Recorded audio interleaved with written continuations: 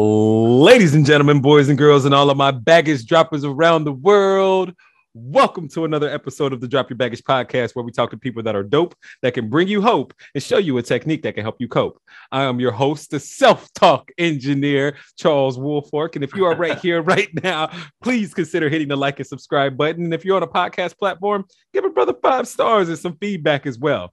Now, today, I have the honor of having two of my favorite people, family of mine on the show. I'm talking about Rev Rita and Rev Patrick. Now, Rev Rita is an ordained religious science minister, teacher, spiritual coach, singer, artist, and healer, and so much more, especially to me. And Rev Patrick is also an ordained religious science minister, healer, spiritual coach, and he also has a strong background as a solo performer, life coach, teacher, and educator. Ladies and gentlemen, I bring to you Rev Rita and Rev Patrick. What's up, y'all? What an intro there. Well, I mean, it's you guys just shining y'all light. And also for you all, I forgot to mention that these two established the Center for Spiritual Living, CSL Kauai, right here on the island of Kauai. And they did that back in 2013, y'all. Wow. Yes, Ooh. We are the founding ministers. Holy cow. What are we going to do next year for the 10th year anniversary? Ooh. I know. Accumulation of everything, right? Yeah, exactly. Someone even said something about the 10th year being new beginnings. Yeah. So you guys told me and before that you were the one that initially got into Science of Mind. What brought you into Science of Mind? That's an interesting. I was in LA, been in my wheels as an entertainer, actor, and I was going to take a couple months off to go to New Mexico. And right before I went to New Mexico, a good friend of mine said, you know, before you go, I want you to go to this place. It's the Science of Mind Church. It's not really churchy, you know, it gave me the whole thing. And I went in and met this incredible minister, Reverend Marlene. But it was a week before I was leaving. And I went, this speaks to me. This is exactly what I would love to add to my life. You know? What was it about it that spoke to you? Well, because what it did is I always thought I was thinking these thoughts by myself, you know, about non-religious, not dogmatic, you know, and she just had this thing that the power was within you and that you had it all the time. It was kind of like a Wizard of Oz. You have the power all the time. You just got to use it, you know? And then I went, this is exactly where I like to, I'm leaving to go to New Mexico. Oh, no. Oh, wait. Yeah. So when I got there, after a while of getting established and decided to open up a studio there, I also saw that there was a what they call religious science center there as well. So I just went and started. Wasn't quite the same as Reverend Marlene, but anyway, we came back to her later. But when was that? When did you go to New Mexico? And what year was that? That was 94. Oh, wow. So there's earlier on with 94. Yeah. My brother had passed away. My dad the year later. And I was in LA and I just went, you know, I could probably use a little break, which I went to New Mexico for 3 months. And I decided that maybe I should just stay there a little bit longer. And I ended up staying 4 years. Oh, wow. Heard there. And Rev Rita, you weren't into the religious science or the science of mind as of yet. You want to know how I got in there? Yes, of course. Well, okay. So basically, I was done with churches and religion and all of that. So when I met him, he was into the science of mind, or at least he was attending the church in New Mexico, because that's where we met in Albuquerque. And so he kept asking me to go, but I said, no, I am done with churches. I am done with religion. I was free and I didn't want to have anything to do with it. So it wasn't until we went to LA, when I went to LA with him. That's another story. And he took me to a Science of Mind church, and it was Reverend Marlene. And she was in the middle of a program, The Heart's Desire. She called it Heart's Desire. And I sat in the back of that church and just started bawling because I had left to go and pursue an acting career in Los Angeles. And I was like, I think I was about 45 or 46 at the time. I don't know. I can't remember exact age. And, you know, a 46-year-old woman going to Los Angeles to start an acting career is very overwhelming and kind of, you know, you're told you're never going to be successful things. and her program was called The Heart's Desire. So it just attracted me right away. It was like, oh, there's a power within me. I can have my heart's desire, so that started me down the path. So that's how I got called, and I was like totally into it. I don't think I missed a day. I mean, other than maybe here and there since that day. And took classes. Like I jumped right into class. Oh, wow. So almost immediately, yeah. And Patrick, you were already taking classes and everything, I assume. Yeah, I had already started. I also was the youth leader in New Mexico. So I've always worked well with children and young adults. And so I kind of did that. And then when I went back, I said, I'm going to start taking classes. So we started both taking them in LA and just moved up to practitioner. And then minister came later because we were like, I think we're going to go on. And now look how life, it just takes you in these incredible twists and turns that you wouldn't even imagine, or you probably imagine it, but you couldn't know how it's going to happen. Exactly. How were the early conversations and the early study sessions with the classes? Well, for me, I would say that I came into the teaching pretty damaged, pretty victim consciousness. And I was just coming out of a divorce and all the guilt and stuff surrounding that. And so I was looking for answers and I kept getting answers and, actually turning it back to myself and getting out of victim consciousness. You know what I mean? And realizing that I'm at the helm of my ship and I have to love myself more because I think I was in a consciousness of really self-sabotage. And at the time I was having a lot of sciatica back pain and stuff like that. I came to find out that all had to do with my guilt and everything that I was dealing with my divorce and everything. So it was very, very, very, very helpful to guide me through all the turmoil I was going through, because I was able to get back into myself and understanding myself and my place in all of that. And so to turn me from victim to taking charge of my life and being responsible for everything that's going on, not blame, but responsible, and realizing that I could shift my life, but it didn't come right away. I mean, we probably took Science of Mind 100. I don't know how many times I took it, probably 2 or 3 times. Well, we switched people. We switched people too, switched centers at one point because the Reverend Marlene had left. But yeah, I mean, we went through the coursework since 1998. We didn't graduate as ministers until 2011. And we were in class that whole time. Wow. So throughout we were never out of class. It wasn't because we were slow and we couldn't get it. It was just because, so don't be putting that on yourself. No, because we loved it. We loved it. Yeah, and we just kept going to dig deeper. Because it's really all about you. It's not even when you go to become a practitioner, it's not about, you're going to end up going out and helping people. But to begin with, it's you facing your inner demons and all the stuff that you need to get through. So all your judgments, your guilt, all of that stuff, your story, the first year of practitioner is, how life got to be the way it is. And so does that answer your question? 100%. So that was for you and Patrick. So I have watched Bree go from this 28-year-old woman to this now goddess that I see, and the transformation that has happened with her has been so beautiful. It's been so lovely to just see her blossom and to become this amazing, strong woman that she has been, without the shame and the blame from her being a Jehovah's Witness and then getting out of that religion. How was it for you, Patrick, to see the genesis of Rita to now her becoming her own woman over this time? How was that for you?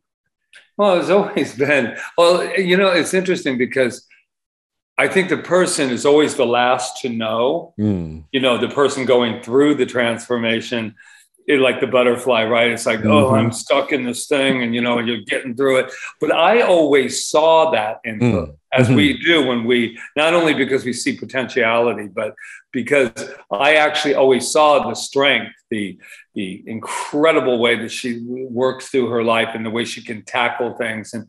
But it took her to know that for herself. So that was the beauty of watching somebody discover themselves when you already see the beauty and the beyond potentiality of someone. So that was the fun part. That was the fun part of watching it.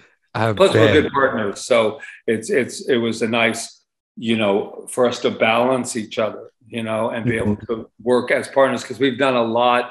Our stuff, most of the things we did, even when we produced and we did everything, we did it always together. So we were very, we watched each other go through it all. The caterpillar stage. People ask us, like, they're like, oh, well, how do you work together? Because, it's very rare. I mean, I don't know that it's rare, but husbands and wives working together can be problematic, right? Yes. But, especially in a situation like this, because it could get competitive and, they like him more than they like me and all this stuff. But Patrick and I have always worked together from like he was saying, from the moment we met, we worked together. Like I worked for him at first. And then, then we produced, like you said, together. And then we started going to school together. Then we, I directed him, he directed me, at the center together. So it's not like, it's almost like that's our relationship. I mean, that's our relationship to continuously support one another, but also to go through whatever type of path together, which is beautiful. I mean, even like today, you guys teach classes together. And of course, you have the services together. We share the pulpit together on Sundays. The podium is shared by both of us, which is once again a very different way of approaching ministry, even though we're New Thought and we're a little different than others. But I think people will always say, how do you do that? I think it's because we're so different, yet we're so, still on the same path together. Yes. But we express so differently, as you well know. Oh, yeah. Oh, yes. I mean, but the polarity in the two is what makes it special. That's why I stayed. Like, my ex-wife was gone, and she's the one that initially thought of us coming to CSL. But I stayed, and I continued to come and take the classes. I think one of the first classes that I took was Power of Decision. No, it was the workshop. The 2 weeks you go on stage, flying solo. Oh, flying solo, yeah. Into the fire, right? You know what I mean? Yeah. So, that's flying and making sure you have wings at some point in the flight, right? Exactly. Like building, like growing the wings as I'm falling. Yeah. But so who was it that did both of you all come to the decision together that you were going to become practitioners and go through this journey together? Or was one person like, hey, I think practitionership is the next step? That's a good question. I think it might have went, well, she was always, there's one thing about Rita, if I may say so. Once she says, this is what I'm doing. Yeah. It pretty much goes all the way, she's going to take it all the way home. I'm not flippant, but I stay a little more open about everything, so I would say that she was the determined one, which is funny because I got her into the whole thing. But that's like an interesting question. Yeah. It seems like it's not like I told him to do it or something. No, of course not.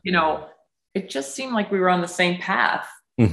We were just on the same path. Even with theater, we were on the same path and we supported each other. Like you said, one of the first things we did, I helped him in his studio and we were both into acting. She was actually my student, by the way. I was a student, And then I created a one-person show for him and put that up on we put that up together. So I don't know. I think we're pretty unusual. I mean, I don't know. I don't want to say we're special, but we are. But I think we were just meant to be together. And I remember this one person that Patrick married said, and he had it in his vows that when he got married is that it wasn't like being wrapped up in each other. It was more like being together and looking out into the world and coming from each other, but out because it's about your vision for being in service and being, in the world as a couple. But it just seems like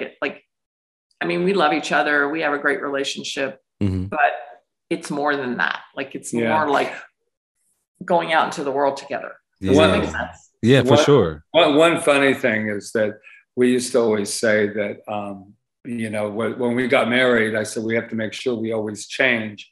You know how they say never change, but we're like, we counted on it. And then one thing that we don't talk about a lot, because it's kind of a weird thing, but there's almost a part of Rita and I, because I didn't get married until I was 42. She had been married for 27 years before I met her. But when we met, it was almost as though, and we're still going through it, when it's you're young and you're in your 25, 30s, you're kind of starting. That's kind of how we are. We're kind of like growing up together, like we had met at 18 or 19 or 20. And because now we're almost like everyone's going, I'm retired, and I'm going, retired? What are you talking about? Retire? I don't think so, man. No. And not because I'm against it. I just said, it's like starting again. We started a whole new life of ministries, a whole nother world too. Yeah, that is true, because we're not normal for our age. Most people aren't like starting new things and buying a house for the first time, and all the stuff that we're seeing ourselves wanting to do, and starting a whole career at 60, like a whole different career. That's a whole nother world. And he's right. It's like we're like we're second time around growing up, growing up together, and we're helping each other through growing up, It's in a whole nother way. It's a spiritual growth. It's a spiritual maturity, which is a different type of life. You can have your success in career, you can have your success in, parenthood, or you can have your success in a lot of other things. However, that when you feel yourself having this spiritual growth, man, things blossom in a totally different way. And you guys have seen each other grow up within this organization together for what? Well, Patrick, it's almost 20 years for you. No, 30, in fact, since 94. Yep. So almost 30. Is that possible? Oh my God. You must be mistaken. I think you better get a calculator as I sit up straight. I know, right? What are you talking about? But it's phenomenal to see you all so full of life because of this belief and of this teaching that has now grabbed a hold of you all and like really like turned your life into something you probably even never thought of when you were in New Mexico or in Los Angeles, for that matter. Right. I had a whole different track we were on and a whole different feeling. And now we're sitting here. And it is that we were saying the other day, it's not a part-time, even when we started as founders of CSL Kauai, we went in 100%.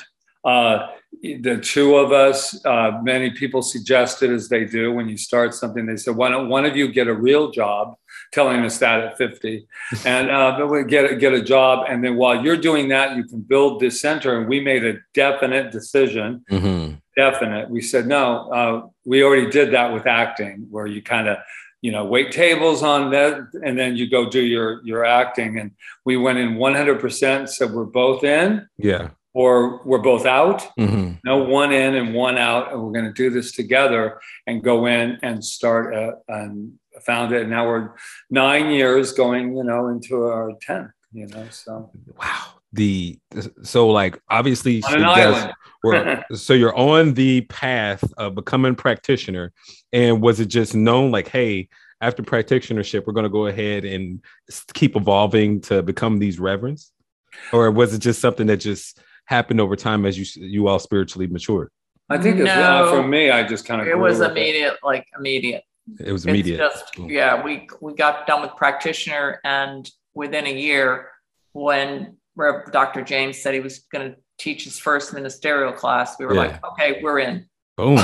But this this life that we're living now was not in my, I wasn't thinking, I'm going to move to Kauai and start where nobody even knows what Science of Mind is. And where still people wonder that we just had somebody at a party on the mainland. Said, can you believe they moved there, started this whole thing, and they don't even speak English there? Right. And I went, wait a minute, where did they think we moved to? But it was such a glorious way she put it. So I just went, let it.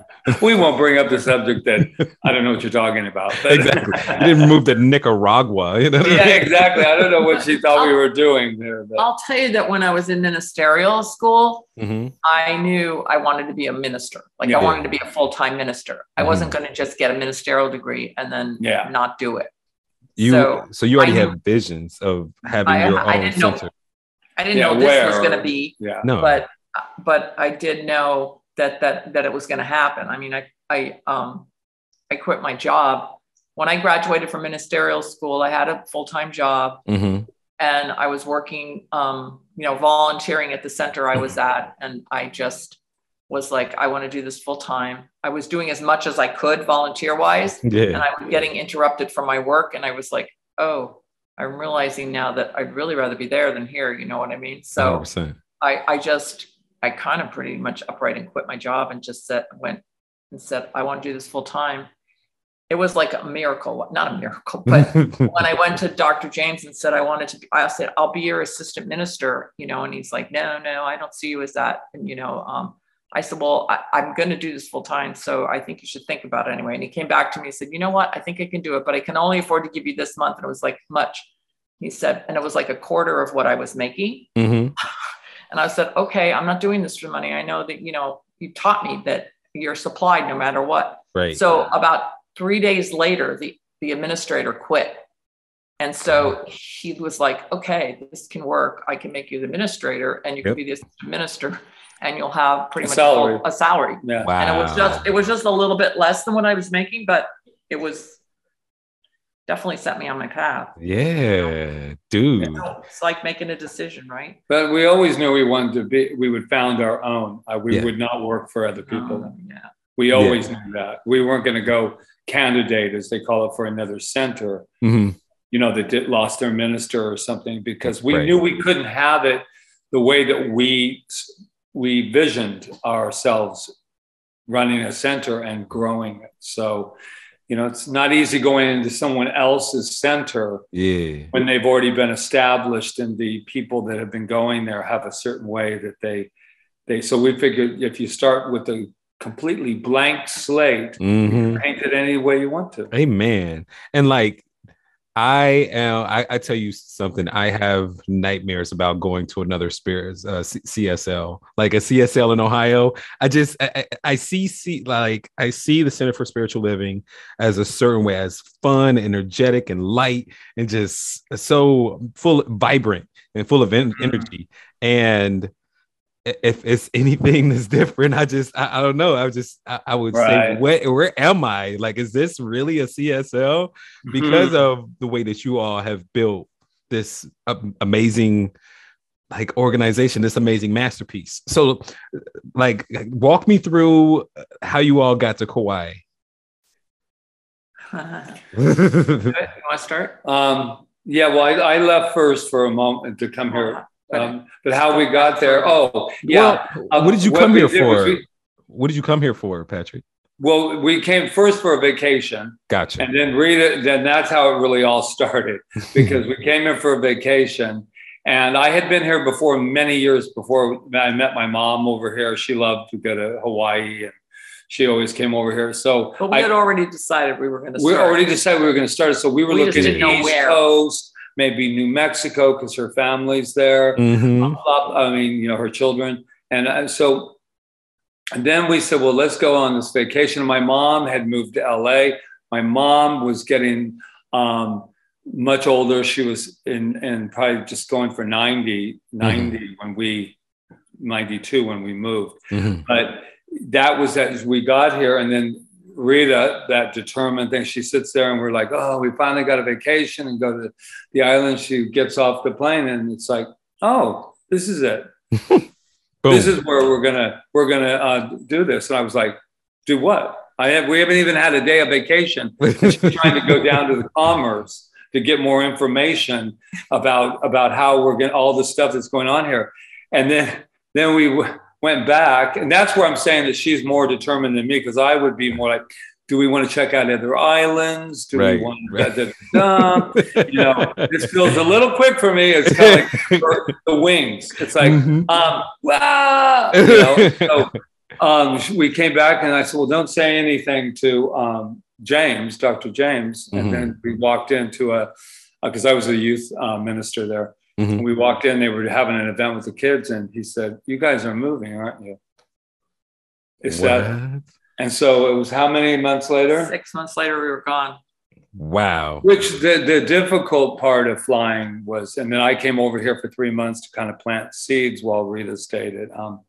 But probably for me, the most difficult part was that my mom was at a point, and it was just me and my mom. I don't have a very large family. So that was one of those moments in time where she had almost passed away about 2 times before, in the years before that. And so when we decided to go, she kind of had a comeback, kind of like in, what's this one, the Italian show? Rocky. Moonstruck. No, Moonstruck. When he goes with his mother and he says, Mom, I'm getting married. And she rises up out of it and says, oh, and she's cooking for everybody. Well, that's kind of my mom. I'm moving. Oh, no, what do you mean you're moving? Moving where? You know, so I think what makes that story important, and to other people, they could say, you know, if 2 people are listening to it, everybody's got a different interpretation. One interpretation could be you deserted your mom when she needed you the most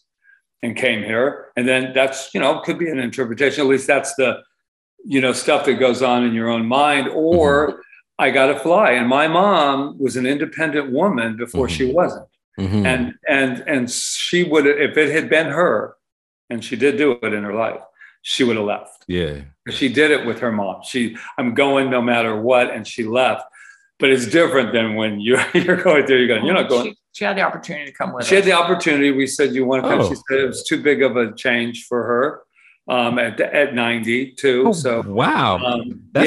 I never heard that part of the story. You guys, it made it like if you're writing a kind of the Cinderella story of life, you know, you want it to be, and then they took off, and because that's how I am when I am on an adventure, I'm like, and getting all excited. But this one was a little bit different because I kept having that guilt about going forward, and I went, you know, this is the right thing to do. And it always has been the right thing to do. Right. So that kind of gave a little bit of a heavier kind of something to be pulling down. Then when you move, like I moved to New York in the past, and I was like, I'm here, you know, and I'm like going all over the place. But there wasn't anything that was telling me I shouldn't. Right. So I think that just made me stronger. I think it made me, I used it in my talks. Everybody knew my mom for the first couple of years until she passed away. And so we incorporated it with the people as we started to grow. Yes. We're transparent, I guess is the word. We didn't keep things like over here. We just put them out there for everybody to see. You know? So, well, isn't it a real life philosophy where you have to live it, right? Right. And you have to use it. And if you stop growing when you're not like living life. Right. When you're not having life, you got to live life, and then you bring it to ministry and you share it, and you're open and honest about what you're going through. You know, 100%. You got that. We've always done that. Every Sunday is another chapter in your saga. You know, it's really, you know, I mean, we had the Prince Krishna saga. You know what I mean? We had tell him who Prince Krishna. You better tell him Prince. Sorry for all the listeners out there. I'm royalty, is what Charles is trying to tell you. I come from the palace of the kitty cat. It was my little love of our life, our cat. Yeah. That passed away about almost 2 years ago now. Only, oh God. Yeah, it'll be 2 years this month. Be 2 years, yeah. And then and then there was when you guys moved from the other house that you were all down the street into this house, you know, like there's so many different like chapters in which you all are so transparent about. I had COVID, and we had to close the center one Sunday. Oh yeah. And but I shared my whole thing as a minister. I had to. Yeah. I'm not, I can't hide as a minister. I have to show it. So, we kept everybody safe and everything, but I wrote a blog about it. I did a Zoom thing, so to let people know that I'm walking through this, Oh, so I got 2 weeks to just be me on there talking and doing my thing, A wonderful week. Yeah, it's for us, it's about, and we learned that from our mentor too, because he was always, he had cancer. And we all walked through that cancer with him from the day he got diagnosed till he went through his treatment and recovered. So I think, he never hid away with it. He put it out in the open. A lot of times when that's healing, Yeah, very.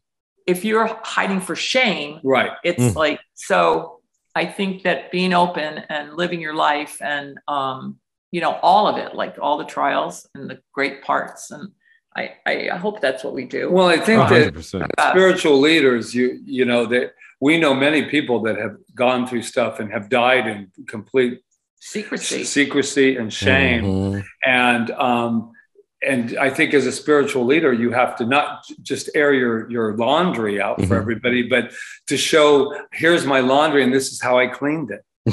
This is how that's how I cleaned it. But you have to have a process for it. Yes. You can't be in the hole, in the depths of it or something, and you're showing everybody that you're falling into a hole. This is how I climbed out. This is how you climbed out. You have to have processed it. Right. Yes. Does that make sense? Yes, 100%.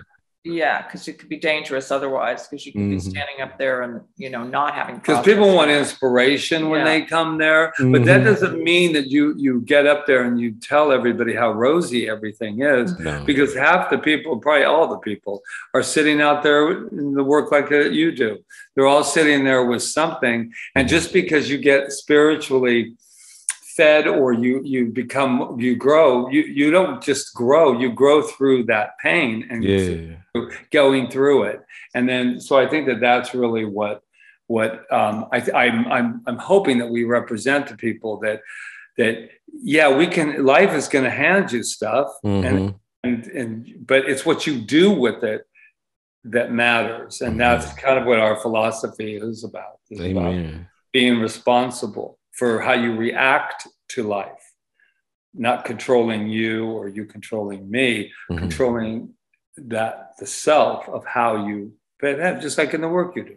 Yeah. Because we're part of the collective consciousness, So when we walk through this earth plane, that's all there, and we pick up some of it. We can't help it. But if we know what to do with it, since we know that I don't know if in your teaching, but go for it. 95% subconscious and 5% thinking, right? Yeah. So all that subconscious is in there doing its work. We just listened to a thing with Bruce Lipton last night. It was really good. But so it makes sense. Like Ernest Holmes says, we're born into the consciousness of the race, which means collective conscious, and we're subjected to it. But the good news is we don't have to. We can rise above it. Yeah. We can rise above it if we become conscious. And that's what I think what it's about now is being conscious, evolving consciously, and not just letting subconscious run our lives, get more conscious about how we're thinking and more conscious about that we can change how we think and, and change our lives. 100%. Right? Yep. And we do it with spiritual mind treatment, the 5 steps of spiritual mind treatment. And it definitely gives us the joystick to life to determine where our subconscious needs to go. It needs to go to faith and to where we want it to go. Go ahead. For anybody that doesn't know the 5 steps of spiritual mind treatment, can you guys just give us a small lesson? Well, we can both do it. Something came up last week, which is because you're always growing with it. Yeah. And that we're all energy. And so a lot of times when we do a spiritual mind treatment, we want to go beyond the words, especially now with quantum physics and everything that's coming up. There's 5 steps. And the reason we have steps isn't because the steps are magical or the word is magical. It's like a map.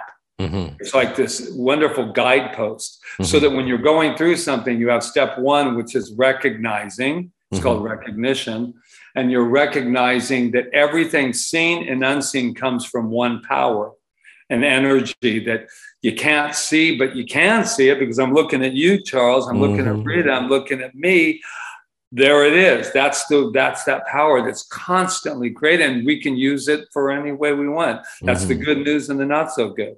But if you just bathe in the energy of recognition, and now we call it identification, step 2, but it's really called unification. And the reason we like identification is actually Ernest Holmes, who was the founder of Science of Mind, actually used identification, because if we identify with something, that means we are naturally what? That's what we are. Yes. But if I have to unify or bring something out of somewhere else, then there's a separation. Right. So I like that idea. And then once you have steps, I think eventually we'll only have 2 steps. Because once you know that, what can't you do? Amen. Once you know that you are that incredible power. But we have a third step, which is realization, which means that if you're all of that, if you're all that power, all that infinite intelligence, all that source that created everything, if that's who you are, then you can just declare whatever it is that you want to experience in your life, because it's coming from that place. Yes. And that's never been touched by anything, no condition or anything. It's just pure energy. So you're just declaring that this is how I see my life, the experience that I want. I want to be more prosperous, but you don't say I want, you say I am. Yes. Prosperous. I am. Because that's what source is. Source is unlimited. Source is abundant, and I'm that. And so therefore I am that. I can tap into all of that. And then your favorite one is step 4, which is gratitude, which means it's already happened. So all you have to do is say thank you. Thank you. It's done. And that generates a feeling. That's a big feeling. Yeah, it's a feeling of joy. It's a feeling of, oh my God, I'm living this now. So what is Dr. What does Dr. I was going to say, Doctor. What is Dr. calls it the ultimate state of receivership, and it is the ultimate state of receivership. Because once you're grateful, you've already received. Yes. And then the 5th step is the one that people have a little bit of trouble with. Letting it go to the greater mind. Let go out of your hands. Let go. Let go. Which is the part of yourself. It's not that separate wants to from know you. How. Yeah, let that go, let the universe take it. And the universe, you are the universe. Yes. And and if you're really feeling this and really sending it out, like then it has to bring it back to you. It has to magnetize back to you, and it will put the pieces together in the best way that's possible for you. It's not going to be the same for everybody, right? And whatever has to come, it'll come. All the support that you need, everything will come if you can stay. Like we call it will, and it's not willpower. Will is like keeping your mind poised on what it is that you're declaring, right? So it's just no matter what you see in the conditional world, you're keeping your mind poised basically on what you don't see, but what you know is true. Amen. You know, what you feel, and that you know it's there. And it's science. It's science. It is science. Everything that anything that has ever been in science has come from the invisible. We know that.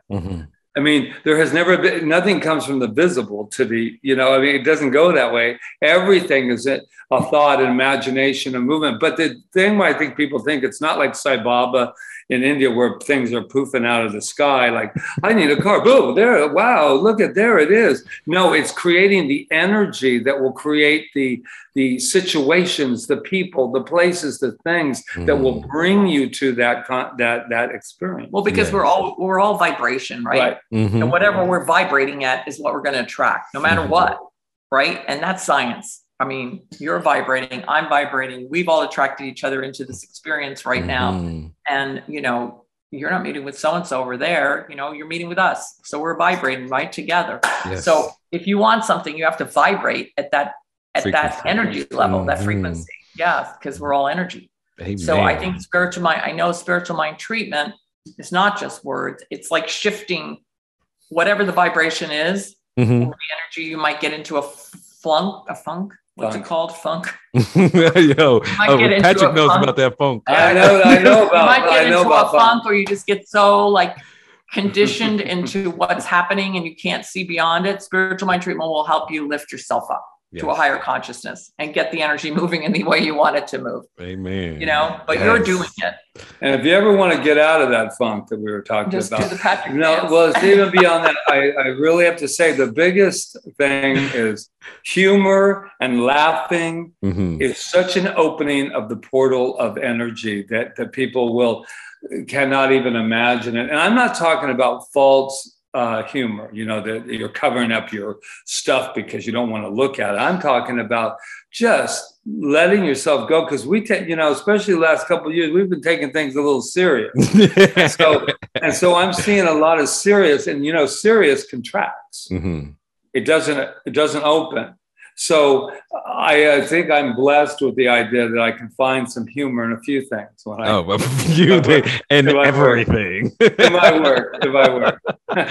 and for the audience out there, this is why I have been so faithful to the Center for Spiritual Living and the Science of Mind, and why I love this philosophy so much, and why I love these two so much. Why this is a special moment for me to having them on the show, because like look at the enthusiasm and the energy in which they just explain the 5 steps of spiritual treatment. Like this right here is the most powerful thing ever for anyone out there to know who you are, to recognize it, to claim what you want, and then, you know, to really like step into it. Step into it and excited and walk as if. Walk as if. It's not just about sitting there going, oh, right. But and also, you know, it's coming up too. We just heard with Bruce, who's another excitable guy, Bruce Lipton. Dr. Bruce Lipton, yeah. Dr. Bruce Lipton, he gets so excited about words I don't even understand. You know what I'm saying? Yeah. He gets he's like almost drooling on himself. He's so excited. And you know, excitement is a vibration. I've always said that about me. If I ever get into that place where I'm just kind of going through and I'm not excited, I already know right out of the gate that it's not going to happen. Yeah. But he was saying last night, and I've been saying this for a while, about ownership. And it's taking full ownership. And he said, taking ownership of the negative is just as important as the positive. And why is that so? It's because if you take ownership, like this is happening to me and it feels like crap. I don't know if I can say that on your podcast. Yeah, heck yeah, hell yeah. But if you take ownership, everyone thinks that, oh, I don't want to attract the negative to me. No. But what that's saying is, if I made it, I can clean it. If I make a mess, I can clean the mess. Wow. And do it to get it to positive. And when he said that last night, he said, why is everybody afraid of the negative? If the negative is there for you to own that is what is happening, so that you own something different. Yeah. That's the excitement to go, I'll take credit for it all, man. I met one of our colleagues, Josh, he always said, I have messed up my life so much right now that just shows me how powerful I am. That if I could screw my life up this much, just think what I could do if I use the same power to unscrew it up and get what I want. Ooh, I mean, wow. It's one power. It's not like, oh, I went over to the bad power and then I went over to the good power. No. It was like, it's one power, man. Just how you use it. Make a different choice. Phew. Yo, that right there, that's mind-blowing. Yo, I mean, but that's such a almost taboo. Oh no, I'm not accepting the negativity in my life. You know, that's those people over there, that's that stuff over there, and keep it away from me. No, but if it's there, own it, release it. You know, so yeah, it's the new way, and then laugh at it. Take the negativity and laugh at it. What I did. That's how powerful I am. Look what I. Oh my gosh. Yeah. Well, yeah. I was just agreeing. I'm sorry. I love when you're.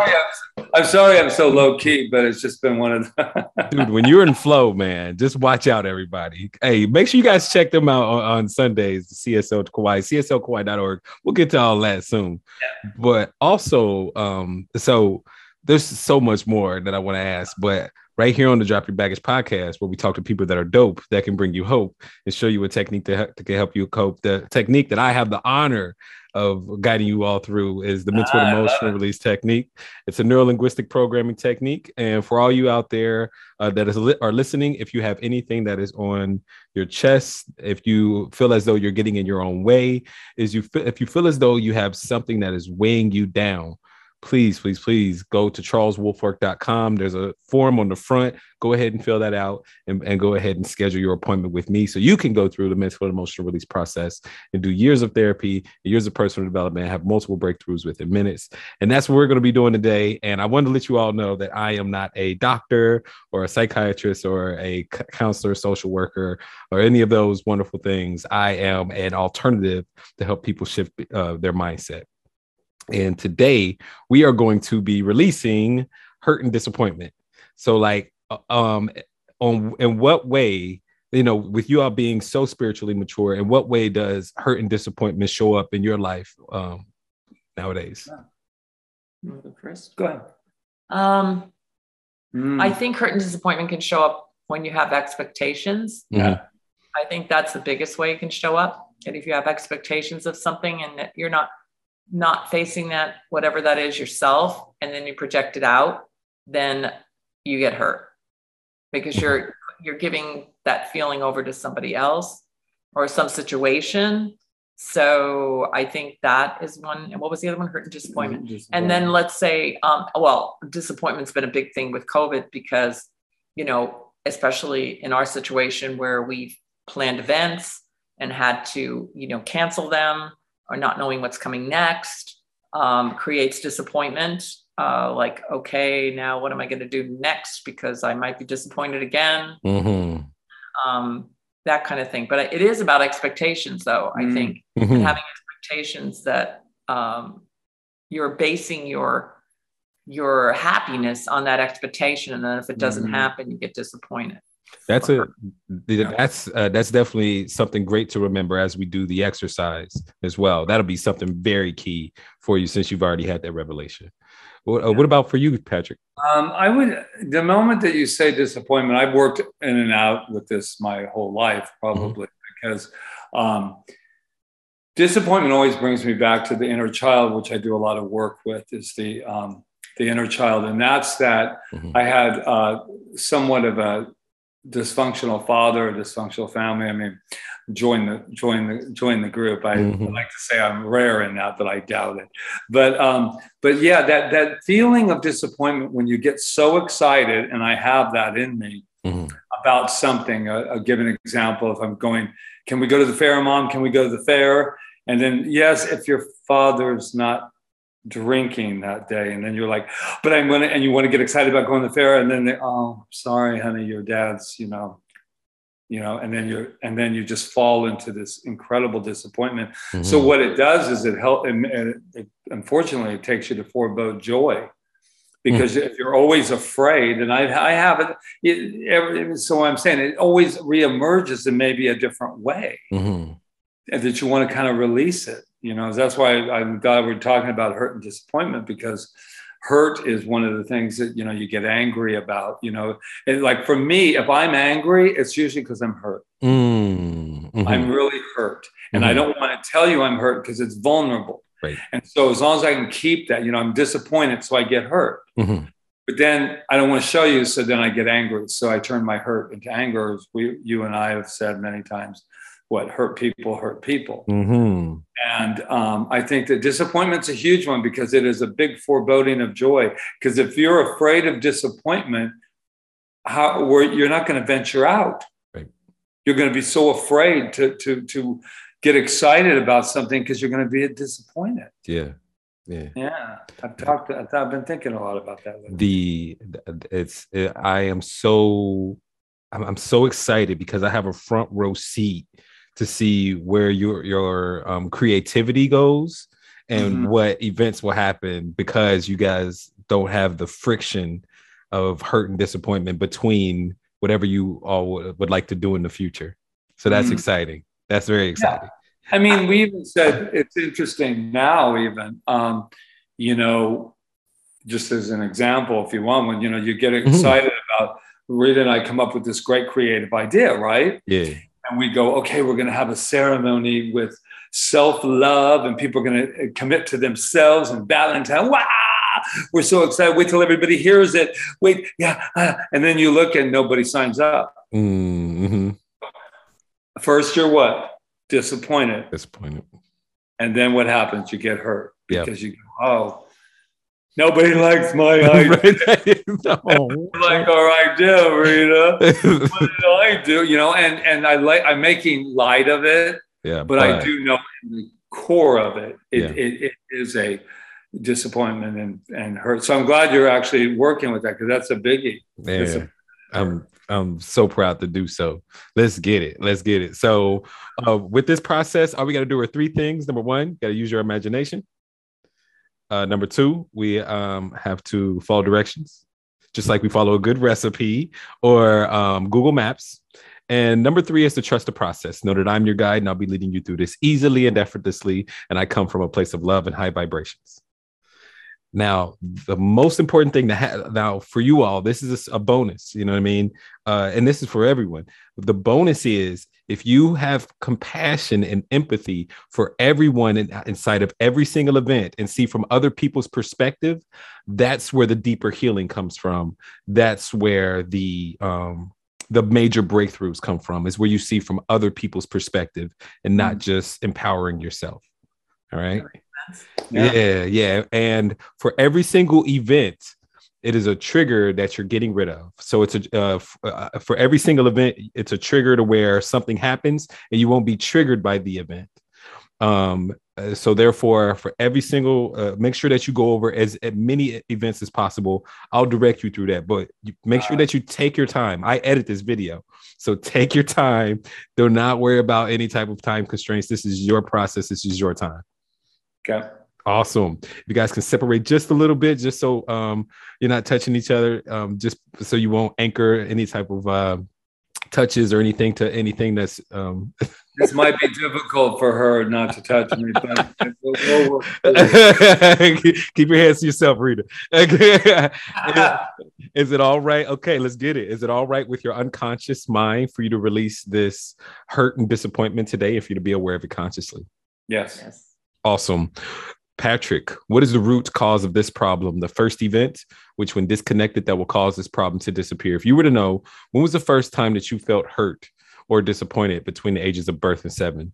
Rita, I'll be asking you the same question. So one of the very first hurts is that when our family moved from a house to a trailer park. Mm-hmm. I was 6. Mm-hmm.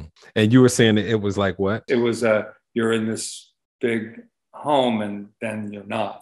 So it's a feeling of taking the elevator down from the penthouse to something else. Not, so that was a huge disappointment for me. Understood. Rita? It was when my younger sister was born. It's none of her fault. So I'm not going to, I love my younger sister and we're good friends. Yep. But I think that my little girl didn't get all the attention. And this is what I'm remembering anyway. And she was special and I wasn't. And she got all that attention and I didn't. And I always felt like, oh, she's the special one, and daddy's not paying attention to Rita anymore. That's what comes to my mind first when you say that. Now we're going to create imaginary timelines. Now with your imaginary timeline, your past can be to your left, to your right, or behind you. Rita, if you were to know, where's your past? Behind me. Where's your future? Oh, right here in front of me. Awesome. Patrick, where's your past? Behind me. Where's your future? In front of me. Perfect. All right, you all keep your eyes closed, and you guys, there's going to be together. So we're going to do this process together. You guys can go ahead and keep your eyes closed and let me know when you're ready for the process to drop your baggage. Awesome. All right. Now, just imagine floating outside of your body as if though you were spirit or energy, and just imagine seeing yourself from a third person point of view right here, right now, just like a fly on the wall. See your white dress, your blue shirt, the couch that you're sitting on, your beautiful kitchen. Let me know when you can see yourself from a third person point of view. Take your time.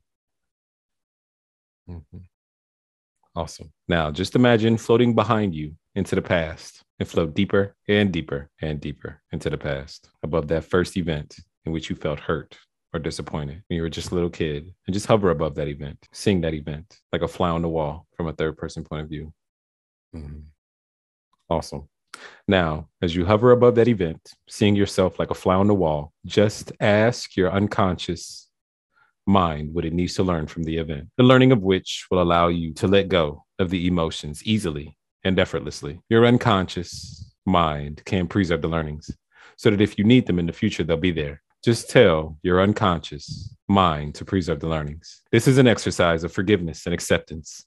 Forgiveness for yourself and others, and acceptance of yourself and others. Who do you have to forgive? What do you have to accept? Be sure to see from the perspective of everyone inside the event and have empathy and compassion for everyone inside the event. As you focus your attention upon how hurt people, we're all doing the best that we can with the resources and consciousness that we have. We can't control anyone else's actions, but we can control our response. We can grow stronger and wiser and learn from other people's actions and mistakes. Other people's actions have nothing to do with you. It's only a reflection of their baggage and whatever they're going through at the time. And we're better people than we were when those events occurred. You're a better person than you were when those events occurred. And as you float above that first event, seeing yourself and everyone else like a fly on the wall, ask yourself, what is something positive and empowering you can tell yourself and everyone inside the event with the consciousness that you have today that will allow the emotions to evaporate like water on the concrete on a hot summer day. And as you preserve these learnings, the emotions are starting to dissipate more and more until they're all gone. Just let me know when they're all gone. Take your time. Awesome. Now, Patrick, go ahead, keep your eyes closed. And as you observe the event, what is something that you learned from the event? That I could, and I do, can adjust to anything, from moving to anything else that can help me in anything that I do. It was a gift, actually, because Awesome. even little I could adjust to change. That's right. Rita, as you observe the event with your eyes closed, tell me, what did you learn from the event? That everyone is special and that somebody can't take someone's specialness away, that no matter what, we're all individually special. That's right. Very good. Great job, guys. Now, just imagine floating up above your timeline and float behind you into the past and float deeper and deeper and deeper into the past above the dinosaurs during the prehistoric age. Let me know when you're above the dinosaurs. Mm-hmm. Awesome. Now, as you're above the dinosaurs, just imagine floating deeper and deeper into space to where space and the atmosphere connects. And imagine your timeline is the size of a fingernail. Let me know when you're there. Awesome. Now, just imagine floating right there in space, weightless, and ask yourself now, where are the emotions? Tell me, are they there or have they disappeared now? They're not there. They're not there. Awesome. Now, just imagine floating down inside the event, seeing through your own eyes as a little kid, and check on the emotions. Verbally tell me, are they there or have they disappeared now? Not there. Not there. Awesome. Float back above the dinosaurs and then float into space to where space and the atmosphere connects. Let me know when you're there. Great job. Now, listen closely. Float very, very high above your timeline, above each and every event in which you felt hurt or disappointed from birth until now in chronological order. Don't skip one event that has a major charge on it. Preserve the learnings and let go of all the hurt and disappointment all the way back to now. And when they're all gone, you can float down into your body and open your eyes when you're ready.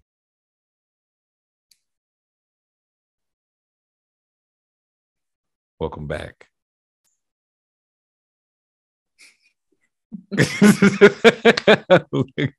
All right. Good stuff. How was that one? That was good. Yeah. Very calming, too. Thank you. Very calming. Yeah, lots of stuff came up. It's good. Interesting to have the first one but it affected all the rest. Because of the first one that we did, it assisted with all the others. It took the kind of the lesson, the learning into and they were all kind of the same one. I mean, the same theme, the same message, the same stuff. So it was a little easier as you went on to not get pushed every time you went to a new thing. Yeah. I'd agree. I definitely would agree, because once you get to that root cause, that's the one where it kind of gave you that initial reaction to where your mind goes back to that reaction every single time. You know, your mind goes back to, oh, I'm going to react this way because this is how I reacted when I was a little kid. You see, and therefore it can. Yep. It can. That's that theme that you just been reacting the same way over time. Crazy how the mind works. It's amazing how they all have landing on each one. Wow, they're all the same. Everything was different experience, but the same root. It's the same hurt over and over. And then when I think it was, what did I say in the beginning? I said that I realized that it had trained me to adjust and to be flexible. And then I realized that even now it gave me the same lesson, the same gift that I can use now in COVID times. And now I can use it, the same gift that was given then you can have now. Yeah, 100%.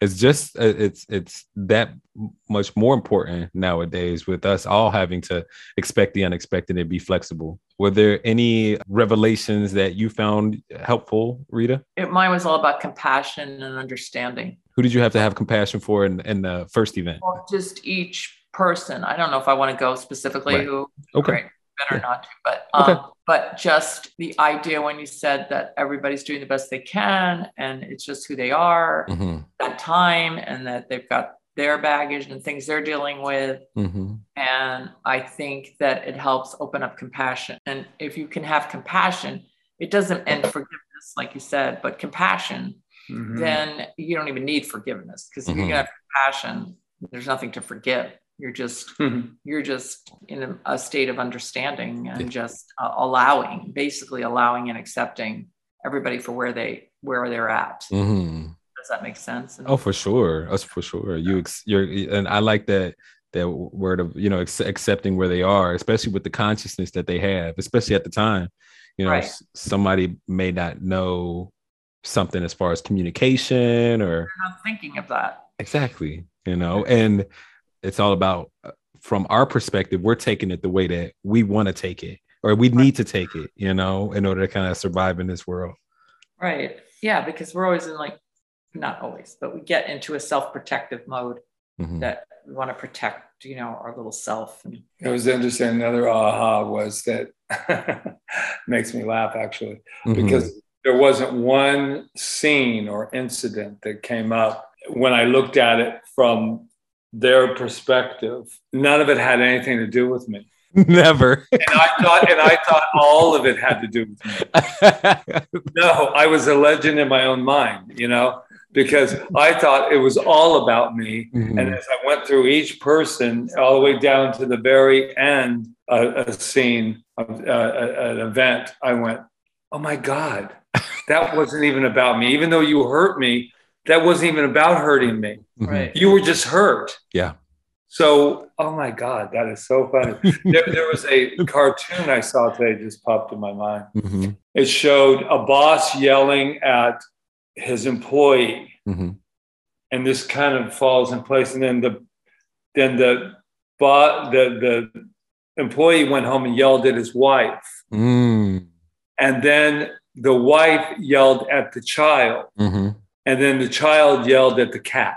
So when you look at it, this gave me goosebumps. When you look at it, that's what it all was. Everybody was reacting by hurt. And then I went, oh, but I thought it was all about how horrible I was. But then I realized I was never about that. It was only what you were talking about, where I took it and said, oh, this is about me. This is about me. Yeah. And I'm thinking, wow. What a rude awakening to find out that it's not all about me. I'm going to have to really work on this. I don't know whether or not to thank you or not. You are still the center of the universe. Don't worry. You're still the center of the universe. As long as you could assure me of that, then I'm okay with it. Wow, that's nice. That's a nice revelation. Yeah. I definitely, I had to, when I was growing up without a dad, I took it personally that I never got a Christmas present or birthday card. And I always thought he would be around. He would have stayed if I was lovable, if I was good enough. And, of course, the fact of the matter is, I don't know what he and my mom were going through. I don't know if he ran away from things his whole life. I don't know what type of pressures he was under, and also my mom's a very strong woman. I don't know what they said. I don't know what was said, but I after I learned like, hey, it wasn't about me. And I didn't take it personal anymore. I felt so much more peace. Yeah. So much more, like, the whole compassion part.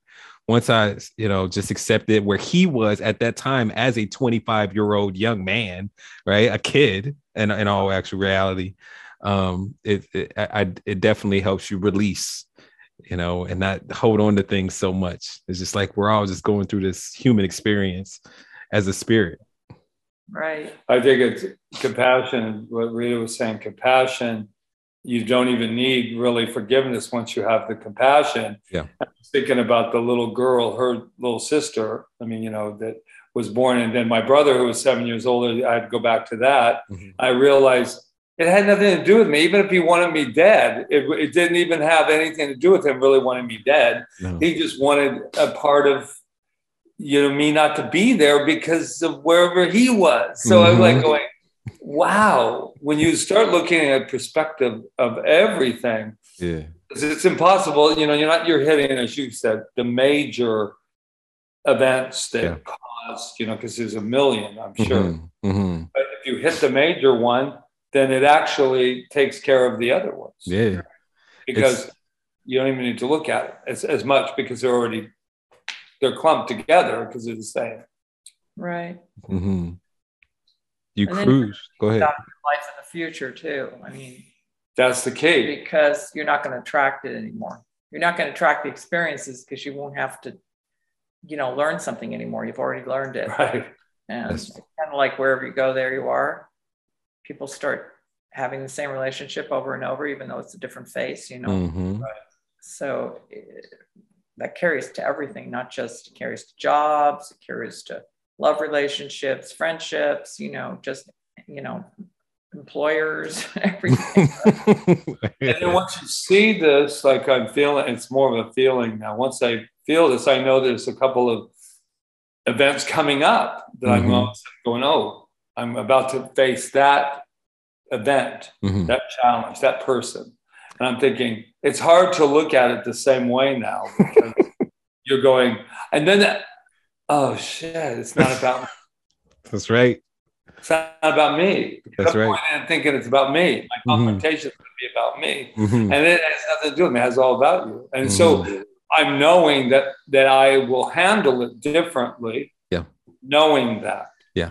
So that I will be less reactive with my mental rehearsing that someone's out to make me upset, when they're not. They're just upset. So they're gonna, who's ever in their way, like that little thing, the employer takes it home to his wife, the wife takes it to the kid because he can't go that way, and then the kid says, you can't talk to I have power over the cat. It's so there's two things I want to mention. Number one, Dr. Joe always talks about how when you change your personal reality, you change your personality. So with this modality, you shift your perspective upon your personal reality. And therefore, like with your personality, you may run into the same opportunities to react with that hurt. Right. But you don't react the same way. So therefore, like you were talking about, Rita, you don't attract all of the other responses from that. You don't go down that wormhole. Right. So that, like, it's, the same things may come up, but you don't even see it. It's not even in, right. Not even in your universe anymore. And number two, there was you guys know what I'm talking about, but the audience doesn't really know. It's about like there's so many words that are explosive in our culture, whether it be, tranny or, Negro or whatever it may be. Right. And somebody has said that before. And this was after I did this work, and I had already done this work. Therefore, I didn't have the same reaction. as the people around me. As like, yo, that's her consciousness. Right. You see, she said that word Negro. It's an older woman, by the way, audience. She said the word Negro because she came from an era that said that as just a way to describe African Americans. And I know this woman personally, and I love her. And, other people heard it and they thought I might be offended, but I took it for what it was. You know what I mean? Right. It's just like, I didn't even react. It was shocking, but at the same time, I thought it was hilarious as well that she actually says that. Or behaving in a way that's kind of like, I don't know, I would imagine, like that's unacceptable. Yeah. But then when you look at it from this perspective, they're still not about what you're talking about anyway. It's not even about that scene. It's about their unacceptability of what hasn't been accepted in their life. So it still isn't about they're going, that's unacceptable. But in reality, it's I'm not acceptable because that can't be. And then you're over there going, I wouldn't suggest it. Exactly. But I'm not all triggered by it. Like, no, out to get me. No, exactly. It's so, just having the compassion and not taking things and not having the triggers to take things personally like you used to. It helps out so much. It helps out so much. I think that's hysterical. I'm going to have to go through my whole life thinking all this time. I thought it was all about me. And so now I got to go back in my world. And what did Rita say the other day? And something she said, don't let the world tell you who you are. You tell who you are. Tell the world who you are, not them telling you. And so this is kind of that thing. It's going, wait a minute, how am I going to look at my drama quite the same way when I'm in personal defense? You're after me, but you're really not after me because you're just dealing with you. Oh, man. So, these talks are going to get a whole lot more boring on Sundays, guys. I'm so sorry. Oh, wow. Oh, thank you all. Thank you guys so much for showing up. But yes, thank you guys so much for showing up for your divine appointment. Nice light bulb. Nice light bulb. Well, hey, you give me so many throughout the year. I'm glad to give you at least one. You're always hitting me upside the head with wisdom. Like, whoa. But remember, it's never about you. Not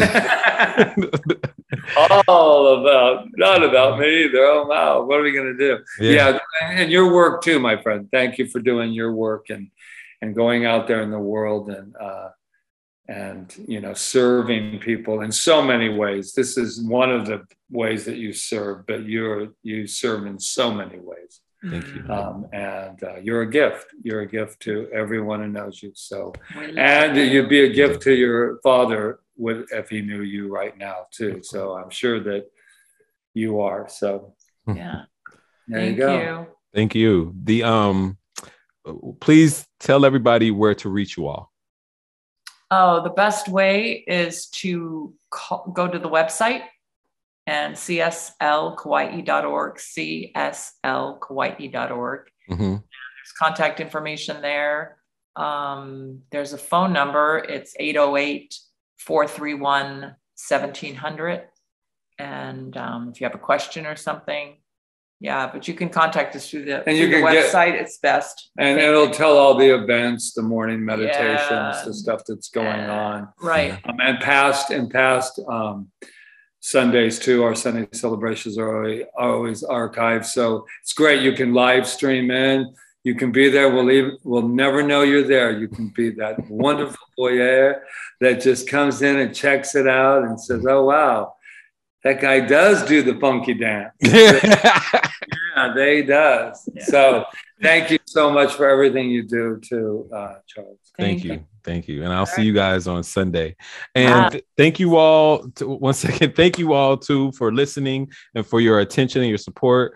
If you all are listening, thank you so much. I love you all with all my heart. If you're still here, please consider hitting the like and subscribe button to go ahead and activate all the algorithms of social media. And if you're on the podcast platform, give a brother 5 stars and some feedback as well. And right here on the Drop Your Baggage podcast, where we talk to people that are dope, that can bring you hope and show you a technique that can help you cope. I am your host, the self-talk engineer, Charles Woolfolk, and with my amazing guests, Rev Rita and Rev Patrick. And until next time, ladies and gentlemen, take care of yourself and take care of one another. Peace.